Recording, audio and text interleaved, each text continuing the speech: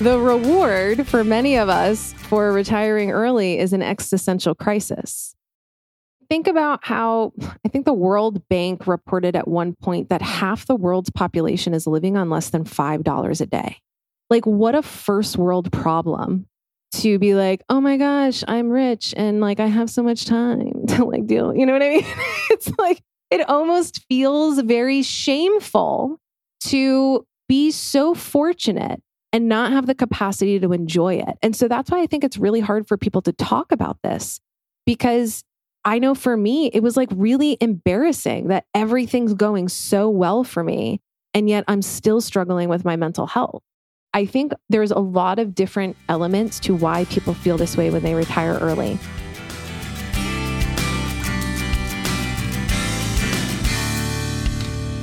Welcome to the Healthy Love and Money podcast. If you find money to be the number 1, 2, or even third largest source of stress in your relationship, then you're in the right place. Going beyond how to budget, invest, and do your taxes, we're going to explore financial intimacy. Discover how to talk with your partner about your shared financial life. Let's take the awkward and painful out of money conversations.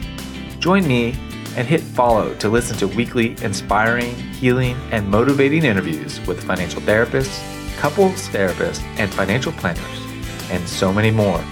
Let's go on the journey of financial intimacy together. Hi, everyone, and welcome to another episode of the Healthy Love and Money podcast. Today, it's my distinct honor to welcome Diania Merriam to the show. Now, she is the founder, creator, thought genius. There's probably so many different adjectives we could use for her, but she has developed this incredible conference called Economy, and I've been hearing a lot about it. I haven't had a chance to get there. It's on my radar, Diania. I got to get there to see it. But you have a unique community of people that you gather at this conference. And that's part of why I wanted to have you here, is to talk about the conference and the folks that are attracted to this conference.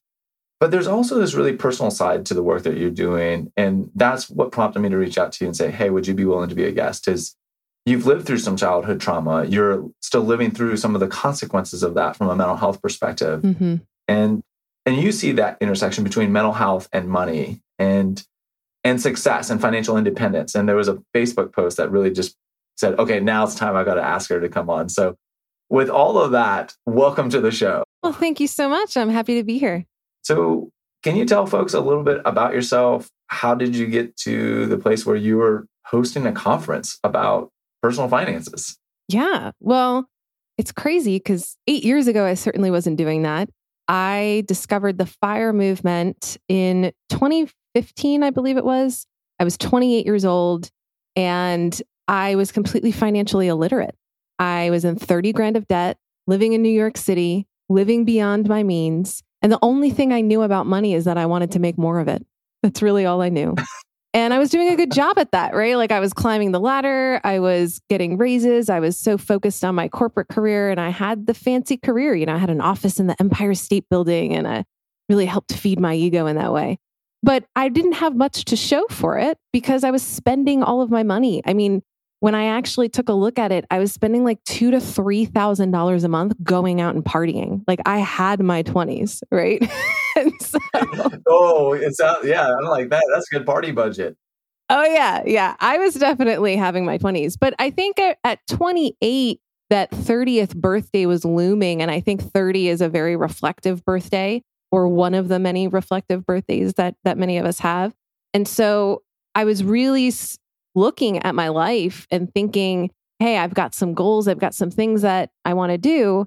It's going to be really hard to do those things if I don't get my money right. And so I started kind of really investigating what was going on here. And I didn't even know that I was 30 grand in debt until I ran a credit report on myself. And I got to look at it collectively and I went, oh, wow, we got a problem here. You know? Yeah. So I started kind of doing research on, okay, what do I do about this? What do I do about my debt? And most of the content that I found online had this real tone of struggle to it. It's like, this is going to be so hard. You're going to have to eat rice and beans. It's going to feel like deprivation. You got to reduce your expenses. You got to really, it had that kind of hustle culture vibe to it. But this is going to be hard. It's going to be a struggle. It's going to suck, right? That's basically everything that I was reading about managing money and getting out of debt. However, I stumbled upon the Mr. Money Mustache blog, which is one of the most popular blogs within the FIRE movement, which stands for Financial Independence Retire Early, for those who might not know. And that blog had a totally different tone to it. It very much had this tone of opportunity. Like, look at this amazing, powerful resource of money at your disposal. And it made me realize that I had so much privilege that I was wasting. I was making a good income. I was single. I didn't have kids at 28. I had the kind of freedom and space in my life that people dream about. And I was wasting it because I was just like drinking and partying all the time.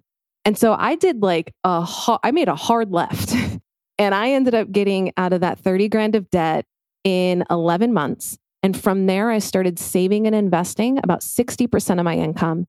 And that led me to retire from my corporate career at 33 years old. And now I'm 36. I work 4 hours a week in paid work. And the rest of the time, I work on the Economy Conference, which does not provide for my livelihood. It's like a passion project. It's a hobby business. And I'm creating inspiration and community for people on this same path. And it's been life-changing. Wow. Did you just say you work 4 hours a week? Yeah, that's on paid work. What's the book? The 4 Hour Work Week. That's the one I'm thinking of. Have you read that book? I did read that. And I remember, so as you can tell, I'm like an extreme extrovert and like human connection is like such an important thing to me. And I remember reading the 4 Hour Work Week and it was very much about like automating and like never talking to anyone and doing it all over email and like really kind of limiting your human connection as much as possible. And that sounded like a nightmare to me. So like, I think there's some efficiencies in that book that are like, and like the concept of the book is very appealing. But I just remember reading it and being like, no. Like, I want to spend all of my time talking to people. I've spoken like a true extrovert, and perhaps why I have the podcast, because I too am an extrovert. And I was actually just telling a friend of mine about, it's actually a past guest, Ben Hakama. I was like, Ben, why do I do this podcast? And he's like, it's to get clients, right? And I said, well, maybe, but it's really a chance to just meet a lot of other really cool people and have a great conversation. So I'm glad that you're entertaining my extroversion and I'm meeting your extroversion. And here we are.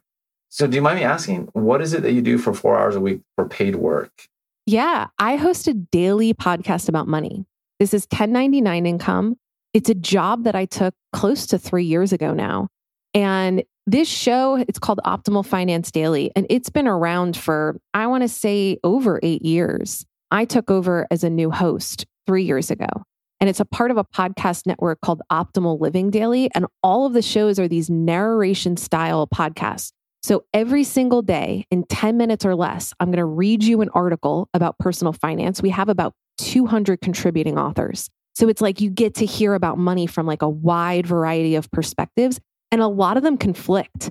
A lot of them are like, you should buy a house. No, you shouldn't buy a house. You should invest in real estate. No, you shouldn't. You know what I mean? Like they're all like conflicting opinions, but money is really personal. So I think it's very helpful to get kind of exposure to all of the thought leaders. And then I offer about 300 words of commentary on each article.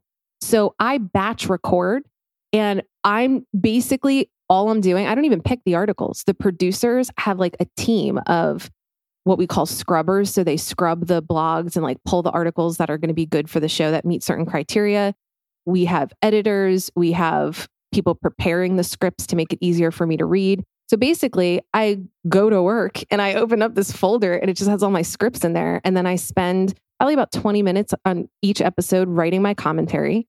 And then I go and record it. And it takes me less than maybe like 10 minutes for each episode because they do all the editing. So I have a dog clicker. Every time I make a mistake, I just click it and that marks the audio for them. And then they clean up all my mistakes. They make me sound amazing. And they do all the work. And I just get to show up and be a voice actor for 4 hours a week. So it's a sweet gig. Actor, it sounds like an incredible gig. I'm having a little jealousy, like a healthy, like it's okay. Like that's good. I'm like, man, here's the thing. I love it. People ask me all the time how I got this job. And it's just one of those, like the universe threw me a bone. I mean, it is like a unicorn job that I don't know how anyone could repeat this, honestly, because I thought about being a serious voice actor. And the guy who did this podcast before I took over, he's a professional voice actor. And I asked him, like, I think I should take this more seriously. Tell me about your career. And he was like, 90% of voice acting is auditioning and editing. The fact that I don't have to do either of those things for this job, it makes it like super, super rare. So I know that it's a really cool job. I don't know how to like advise anyone to like go down this path. I just got lucky. Anybody that wants this job, right? Like, what I think, so I'm interested in that job, but what I'm really interested in is that awareness now of like, there's always competing voices. There's a pro and a con for buy a house, 1099. Like when you start to, and this is what I wonder what happens for people when they go from that place of like, I'm not paying attention to my money and all I'm doing is just trying to make more money and just live, right? They're not reading personal finance blogs. They're not doing any personal finance books. But like, once you start on that journey of reading personal finance books and blogs and podcasts, pretty quickly you start running into conflicting advice. Oh, yeah. As people are running into that, and look, even listening to my podcast adds another voice, another lens. It's like, well, where the hell is the truth in all of this? What do you tell people about like how to navigate that? Yeah. As you increase your level of financial literacy, you'll be able to discern what applies to you and what doesn't, right? Like I hear people, there is no such thing really as, there are such things as bad financial advice. Like for most people, you shouldn't be buying whole life insurance. That's just bad advice, right? Like there are certain things like that. Don't get into an MLM. That's bad advice, right? But there's most financial advice. Should you buy a house or not? Should you, like, what is the order of operations on where you should invest, how you should invest, what index fund you should pick, like all of that kind of stuff. Should you start a business? Should you buy a franchise? Like all the different ways there are to invest and manage money. There aren't really a lot of wrong answers. It's what is wrong in your specific circumstances. And only you can really discern that. And so the more financially literate you are, the more you're able to kind of suss out what applies and what doesn't. And I can see, like, for example, I'll give you a great example. I understand that investing in real estate is one of the most powerful ways to reach financial independence. And I am surrounded by real estate investors. I 100% agree that it's the fastest way to get there. And like, it's an amazing way to build wealth if it's done right. However, I took on a huge risk in investing in my business, right? And so to me, my risk tolerance, I'm going to invest passively in index funds and I'm going to invest actively in my business. And I'm not going to say that like I will never invest in real estate, but I won't do it right now because I need my business to be a little bit more financially stable and sustainable before I'm going to feel comfortable investing in real estate. It's not wrong to invest in real estate. It's wrong for me to do it right now, right? So, and even like paying off my house, that's another good example. I'm not going to pay off my house because my mortgage is $600 a month and my interest rate is like 4%. I mean, some people have interest rates at like 2.9%. And I'm like, oh my God, I wish I had that, right? And so, but to me, it makes a lot more sense to invest my money in income producing assets and not hold it up in a tangible asset, right? And people bank on appreciation, but I don't look at my house as an investment. I look at it as a lifestyle decision. That is what makes sense in my specific situation. In someone else's situation, it might be different. And so again, financial literacy increases your ability to discern what applies to you and what doesn't. But no one is ever going to care about your money more than you. And it is not possible to copy anyone's path, right? Like I have a very specific set of circumstances, skills, and preferences that allow me to do what I do with my money. And as much as I share that with people, because I think it's helpful to like hear what other people are doing, I would not advise anyone to try to copy me. Because everybody has different circumstances, skills, and preferences that you're not going to be able to copy what I'm doing. So Diania, are you saying I should not stop everything I'm doing and try to do 4 hours of voice acting and support my family on that? Absolutely not. I'm totally teasing. But I think, right, it's like, I think what we do as humans is we hear one piece of information that sounds really attractive, and then we miss all the other contextual pieces. Mm-hmm. But right, like you said, well, I work 4 hours a week for paid income. But like, and I'm thinking about my mortgage. I'm like, oh, how does that work? And then you said, well, my mortgage is $600. So it's proportionality and choices. Yep. And are you single right now or family with kids? I'm getting married next year. So I have combined my finances with my fiance. Thanks. And I'm a bonus mom. A lot of people like would criticize me like, oh, well, you don't have kids and that's how you can do what you do. And I'm like, now I get to say, well, I'm a bonus mom to a 10-year-old. So it's not that there are no kids. Like kids are still a consideration in our financial decisions as a couple. But yeah, I mean, again, even being in this situation with co-parenting, yeah, there's a kid in my life and it affects our finances, but not as heavily as if we had them full time, right?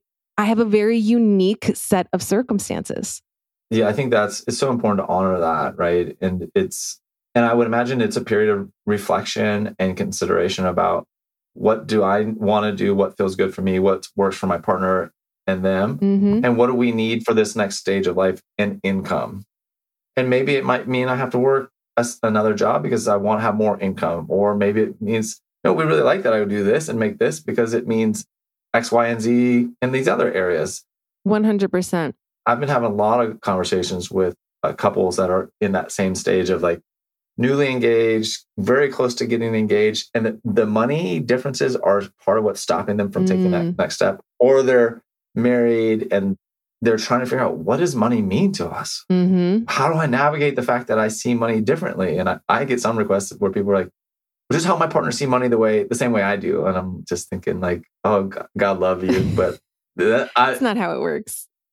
It is not how it's going to work. It's not going to go down that way. Like, trust me, I already tried that game with my wife. It does not work. Yeah. I mean, it's really interesting because even when I think about my own financial planning, I made a lot of decisions when I wasn't coupled up, when it was like me and my dog and my $600 mortgage.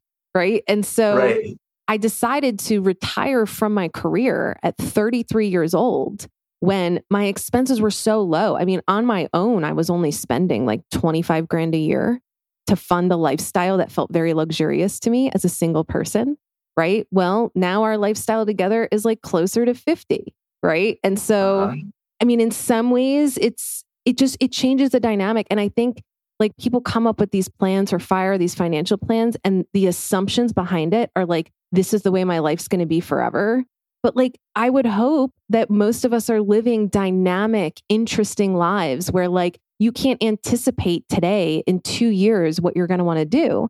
And that's fine because money is a wonderful thing that can be adjusted, right? Like I can turn up or turn down my income as much as I want because I got myself into this position of financial control. You have a secure base to work from. Right? Yeah, definitely. And you have and now you have a good working knowledge of how money works. And so as life continues to unfold and you're now partnering and you get to be a bonus mom, it's like, okay, well, what do I want? What does my partner want? What does it need to include their child in our decision making? And dynamic, I love that word because it doesn't get used nearly enough, but our lives are rich and dynamic. And man, what I thought I wanted in my 20s, what I thought I wanted in my early 30s, I'm turning 42 in a month, June 16th. I think this will come out after that. But at 42, I dreamed of some of the decisions that I was having. But like my wife and I now are talk about real estate investing. I want to invest in a VRBO lake house. And, she's not quite there. And so we're working through that. But it's like, that wasn't even on the table 10 years ago to think about. Yeah. Right. And so, but it gets more fun, I think, the more open you are to allowing things to evolve and change as you go along instead of, no, this is my plan. I must retire by this age and I've got to stay in that position. It's like this little rigid little soldier. Yep. All right. So let's shift gears a little bit. Let's talk about mental health and childhood trauma. Where do we need to go with that conversation? What's on your mind? Well, I think what prompted you reaching out to me is there was a post that was asking for comments on like, what have you learned since retiring? Or like, what's something about early retirement or retirement in general that a lot of people don't talk about? And how I responded is that I think the reward for early retirement for many of us is an existential crisis. Say that again. The reward for many of us for retiring early is an existential crisis. And I think the reason behind that is for most of your life, from the time you were a kid to most of your adult life, your schedule is dictated by some kind of external force. You didn't, most of the time, even when you feel like you have control, let's say of your weekends, you have some kind of external pressure that's driving the ship. And when you're handed the keys to the castle and you now have full autonomy over how you're going to spend your time and your energy and your money, all of your resources are like it's like this a tremendous amount of power you now hold. And I think a lot of us find that really disorienting in ways that we didn't expect, especially if you're burnt out, if you have a dysregulated nervous system, if you have any kind of childhood trauma or mental health issues, that kind of space. And what I found is early retirement created almost enough space in my life to completely fall apart.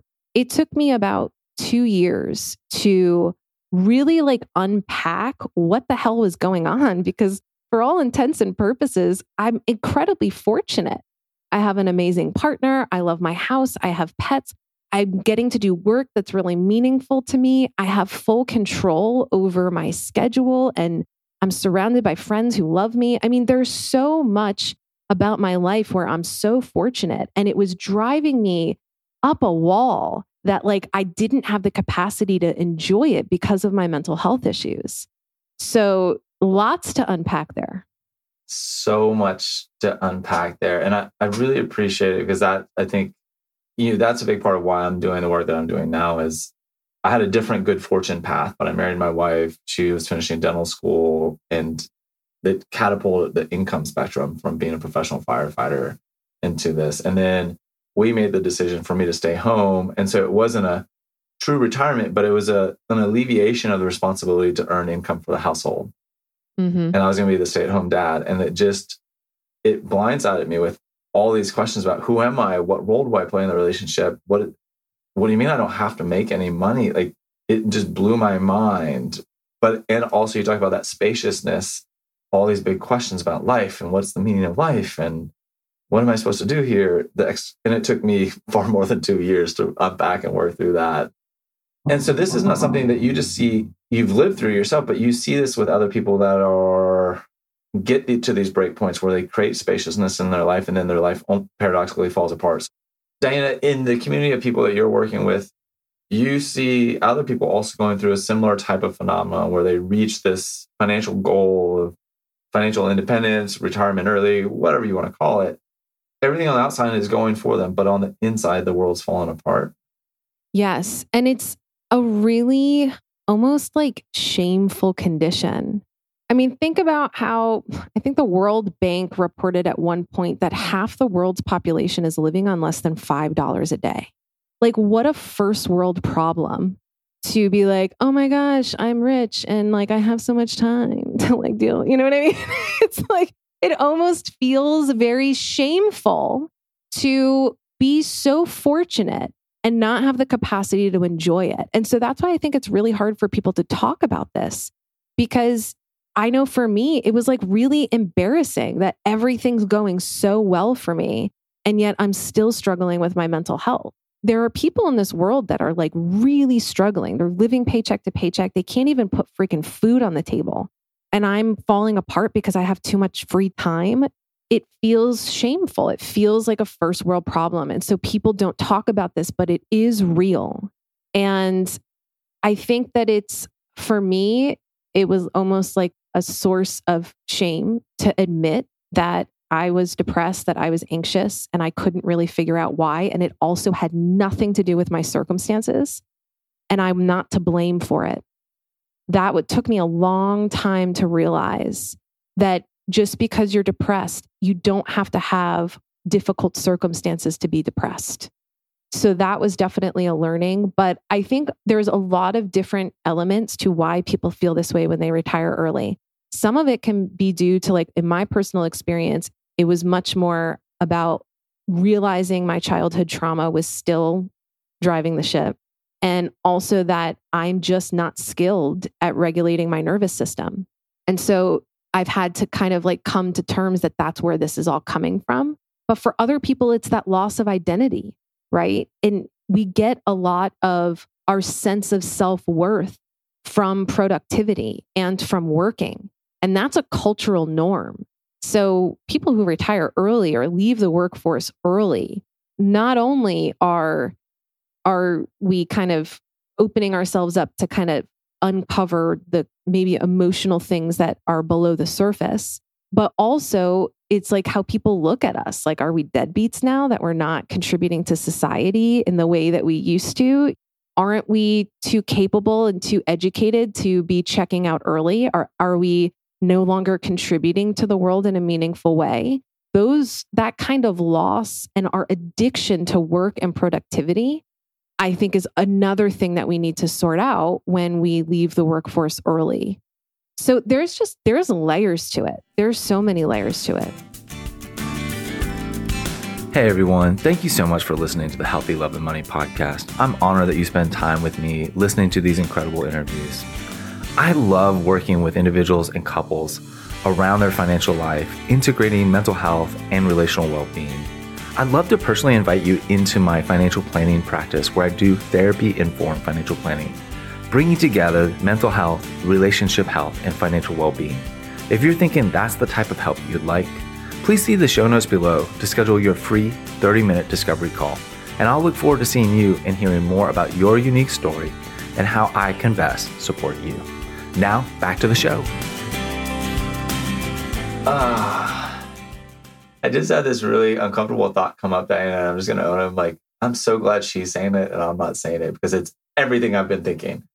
And so like, I am grateful that you're saying it because like from the shame of who am I to have these problems to the addiction to work and work as identity.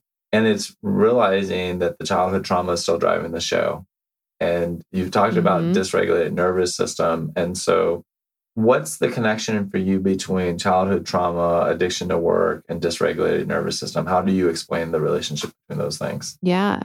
So I told you I have no sense of privacy. So I'm just going to tell you what my childhood trauma is.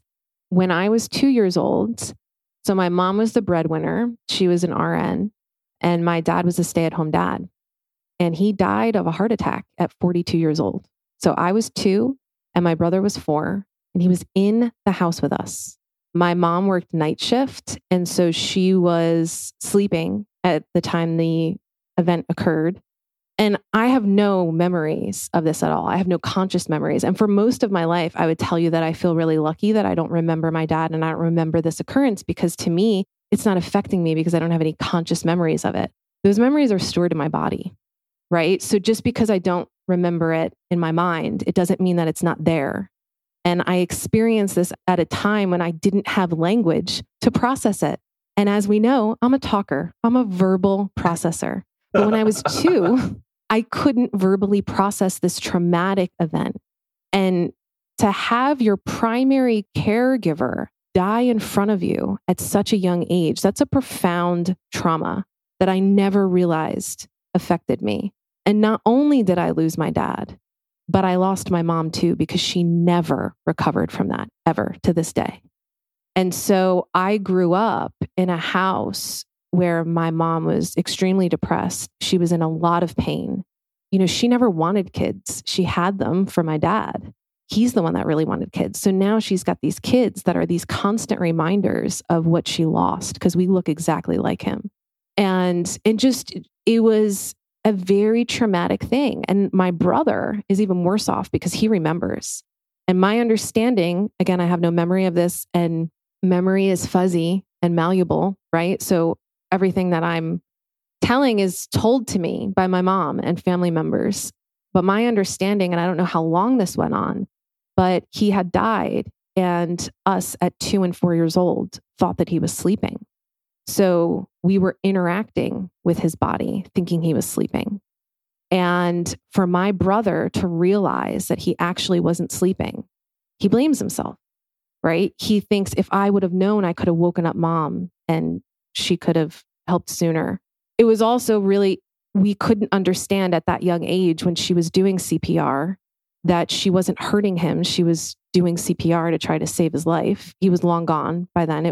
He was immediately gone from the heart attack. But so my brother watched my mom thinking he was harming my dad. And then, you know what I mean? It's just, there's so much to this that is so sad and tragic.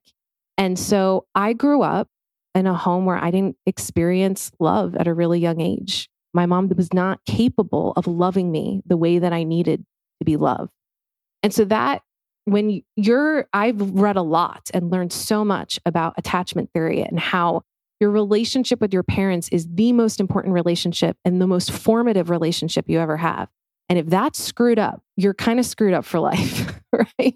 Because it affects it. And it's not that it's not healable, right? Like I'm in the process of healing it, but it is a huge undertaking to recognize that that's what's going on. And then to take the steps to reparent yourself and give yourself the love that you never got from your most formative relationships. That is hard, hard work. But how that kind of manifested for me is in overachievement. I never got a B in my life. I was a straight A student. I went to college on a full academic scholarship and climbed the corporate ladder. And I retired at 33. So it tracks, right? But yeah, it's this kind of ambition and overachievement, just like my not having a sense of privacy. All of this, it's trauma response. And it took me 36 years to realize that that's what's going on. And that's what's at the root of my mental health.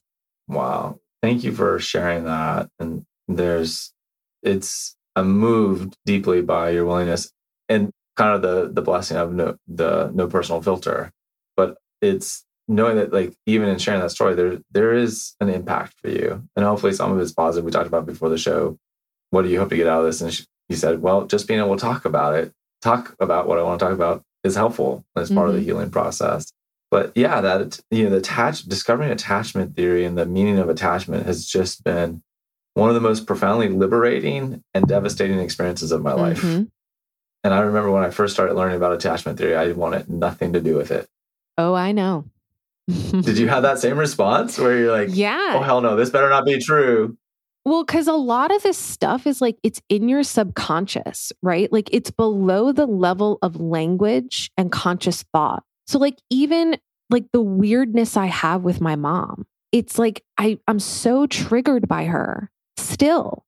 And I don't understand what it is. And like intellectually, I have a sense, like I can explain to you and pontificate about like my relationship with my mom and how it all relates, right? But the reality is that like what's actually going on is way under the surface. And I think what happens and why it's so confusing for us is like what we think the issue is, the actual issue is underneath that. The issue is not the issue. So like even in talk therapy, I've had 12 different therapists that have absolutely not helped me at all.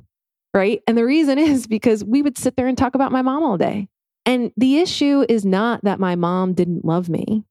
In some ways, maybe that's a portion of it. But the real issue is that my dad really loved me and I lost that.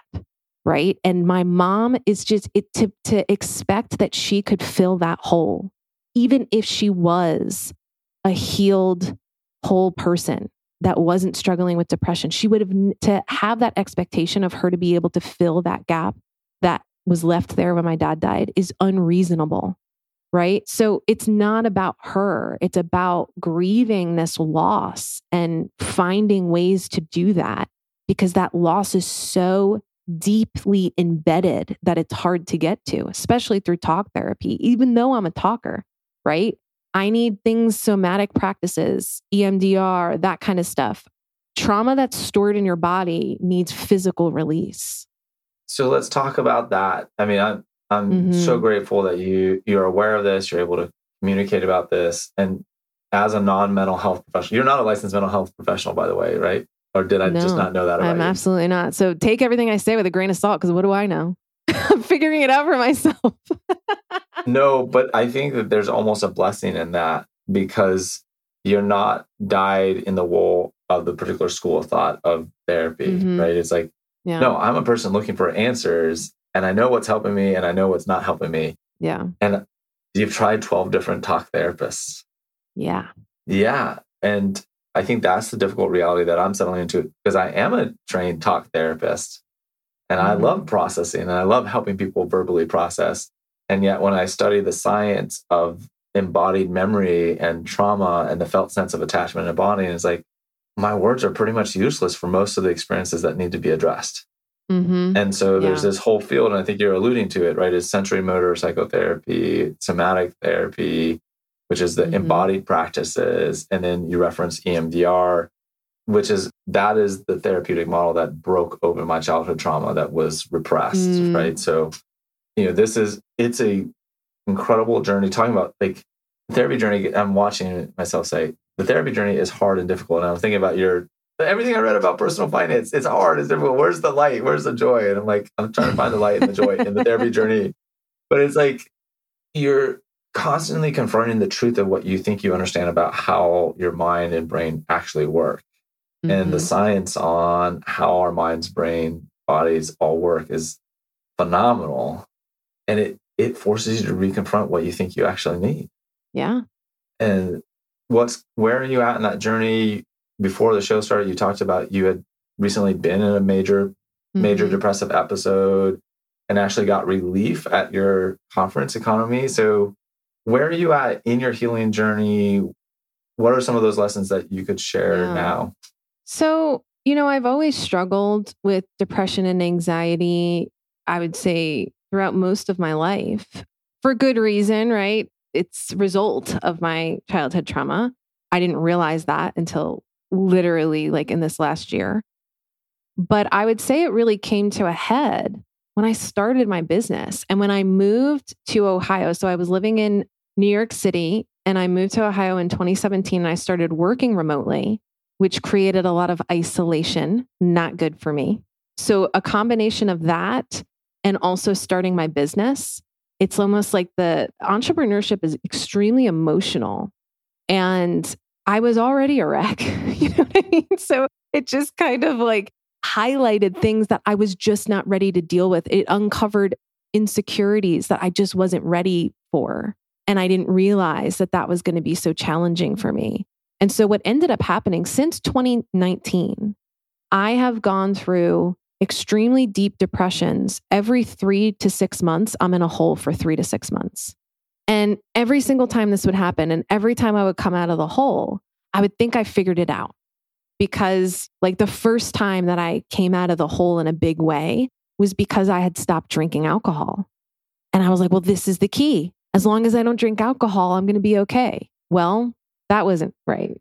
Then I started getting like super into my health and I did 75 hard and I was working out all the time and like still not drinking and taking really, really good care of myself, like doing all of those things, meditating every day and like kind of really just doing the whole health nut thing. Right. And it still didn't matter. I still fell into the hole. Right. And I would say like even this last round, I started doing EMDR. I had hired someone to help me with social media. So I felt like I really enjoyed working with her. And so I felt like I solved some of my isolation issues. And I started using a new system for project management. And I just love organization and it got me all jazzed. Right. And so that I was on this high probably in the summer of last year for about 2 to 3 months. And this is the pattern. It's like 2 or 3 months, I'm on a high. But here's the thing that what's made me realize that all of these things that I thought had healed me hadn't really healed me. I was getting myself into almost a hypomanic state and I wasn't sleeping. So I've always had trouble with sleep, always have trouble with sleep. And when I am doing really well, I'm hopping out of bed at like 3 a.m, roaring to start the day. Like so excited. I'm freaking people out because I'm sending them emails at 4 a.m. because I'm just so like lit up. And what happens is because when it comes to regulating your nervous system, a lot of people think of it as like you're you're kind of stressed out. But I also experience the other side of the spectrum where it's almost like I'm too happy. I'm buzzing. Mm-hmm. Even I feel it right now, right? I'm like sweating talking to you because I'm so excited. Right. And so the regulating the nervous system is like, it goes on either side of the spectrum for me. I swing wildly. And what happens when I go too long, a matter of 2 to 3 months, sleeping 3 to 4 hours a night, my body goes, okay, that's enough. And it throws me into a depressive state for 5 months in bed. And so it took me years to figure this out. And I'm talking to doctors about it. And I'm like, I really think there's something to do with sleep. I think there's something to do with sleep. And no one will listen to me. They just want to medicate me with antidepressants. And so I feel like I've gotten to a place where I recognize that I know that you're a mental health professional. And I say this with like so much respect, but I think they want to do a lot of good, but there's limitations to that. And at the end of the day, the person who can advocate for their health the most is me, right? Just like with your money, like no one's going to care about your money and be able to have that level of discernment except for you. So you increase your level of financial literacy. Well, you increase your level of mental literacy of what's going on with your mental and physical health. And then you can make discernments on if you agree with the doctor's diagnosis or what they're saying is going on. And I have had the suspicion that the trigger is sleep and there's something to do with sleep with me that needs to be investigated, despite the fact that doctors have been dismissing this for years. But before every single depressive episode, I have noticed overwhelming exhaustion. And I'll say to myself, I'm just going to lay down for today. I'm just going to relax today. And that one day turns into 5 months or 3 months or whatever it is. But it's this long stretch of time of like deep, deep depression. And so I think for me, realizing that like this last round when I was doing really well and I was doing EMDR, I think the EMDR was incredibly helpful in identifying that the childhood trauma is still playing a role because I really had no idea. So that was extremely helpful. But I also think it brought it up at a time when I did not have the processing skills to actually deal with that trauma. And I think that it contributed to this last depressive episode. And so now what I'm doing is I recognize my patterns. I recognize that this is a challenge for me. I'm not in the place of like, oh, I'm feeling great right now. Everything's fine. I'm not out of the woods yet. I know I'm not out of the woods yet. But what I'm doing is I have the right support in place. I have much more awareness around it. I bought this Aura ring. Talk about money. This is a $500 ring that is monitoring my heart rate and my sleep patterns. And I'm getting a ton of data on what is happening with me physically. And what it's telling me is that my heart rate is too high all the time. Like I can actually show what it is right now because I guarantee that it's too high. I'm not, even when I'm sleeping, my heart rate is not going low enough for that sleep to be restorative. And the data is showing that, right? And when I've talked, again, so many therapists, I've been medicated multiple times. I try to bring this to people's attention and it's like, let's just medicate this away. But it has to do with nervous system regulation. And so I am on a journey of learning how to regulate my nervous system and what tools are really going to work for me and dealing with this childhood trauma. And there is something that I'm doing in December. Have you heard of the Hoffman process? I feel like I've heard of that, but I have no real awareness. It's almost like an accelerated childhood trauma healing center. And you basically, and it's expensive, but you go for a week and you're like locked up with a bunch of psychotherapists and it has incredible results. And so it came highly recommended from someone that I trust who actually listened to me about what's going on with my body and my mind and my mental health. And it came highly, highly recommended from someone I trust. So that is something that I'm trying next, but I'm continuing to try to figure it out, right? Like this, I'm not doing this interview as like someone who has it all figured out. This is a process that it's almost like I think about mental health as that spiral staircase. It's not linear. We're kind of like going around the issues over and over and over again on our path to healing, but we're able to see them from like an elevated spot every time we go around. And so that's where I'm at. I feel like that was a very long answer. I'm sorry. I'm a talker. It's okay. You are a talker and I'm a therapist. And so I was practicing my listening and attending to, and I was just like, I am loving all of this. And look, I really appreciate you saying, with all due respect to the mental health professionals, there are some really big gaps in understanding and framing of what's going on. And, I'm in a similar place in that journey of understanding it is about physiological arousal and how to reset the nervous system. I've fallen in love with polyvagal theory. Have you come across that yet? Stephen Porges? Yeah. Mm-hmm. Yeah, right. So that's the dysregulation, the window of tolerance. Like that stuff has been so helpful.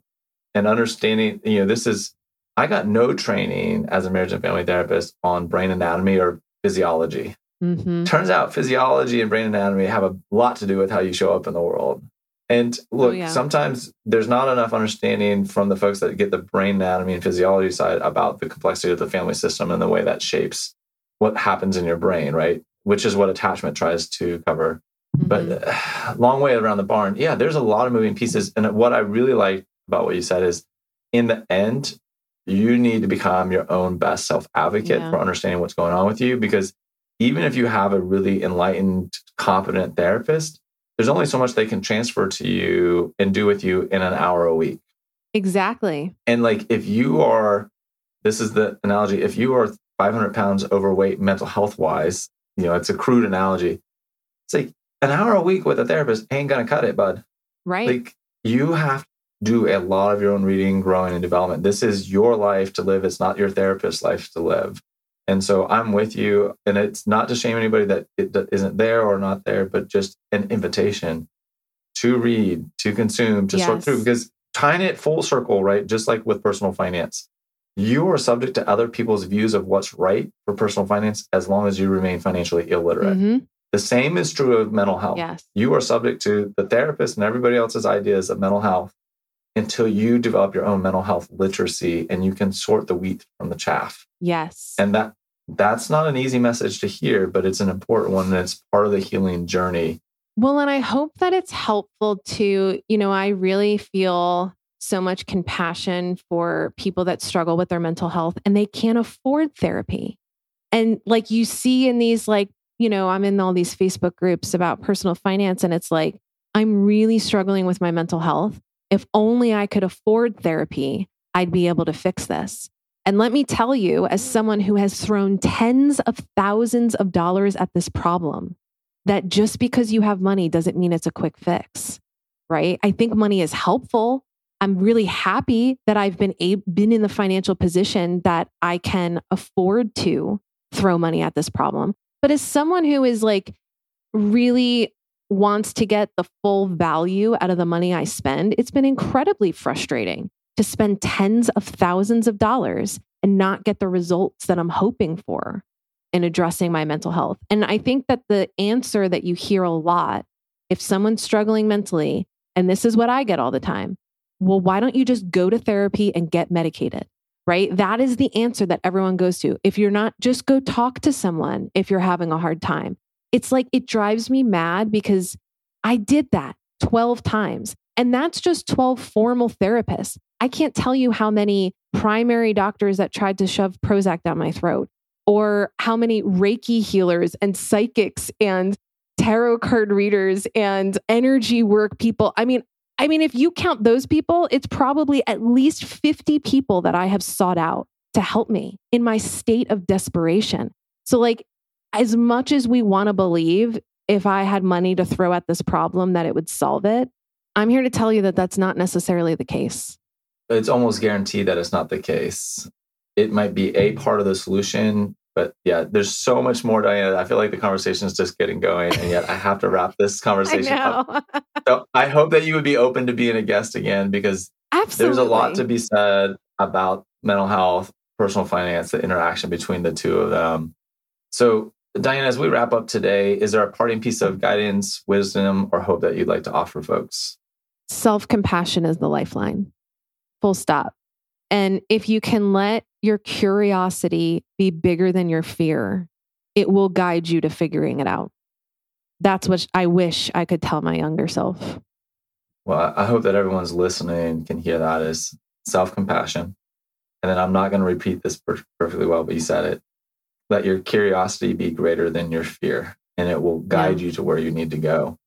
And that's an ongoing process. And so I know your curiosity will continue to lead you on your journey, as mine will, and partly why our paths have crossed and will likely continue to cross. So, and thank you so much for your warmth, your journey, and your vulnerability. Until next time. I invite you now to stop for 5 or 10 minutes and reflect on what you just heard. Maybe even journal about it. Give yourself the time to consider what you just heard and what it means to you. By giving yourself the time to reflect and integrate what you just heard, it will help you along your journey of learning, healing, and growing towards financial intimacy in your life. Please like and follow this podcast and share with someone that would benefit from being on the journey of financial intimacy. Wishing you healthy love and money, Ed.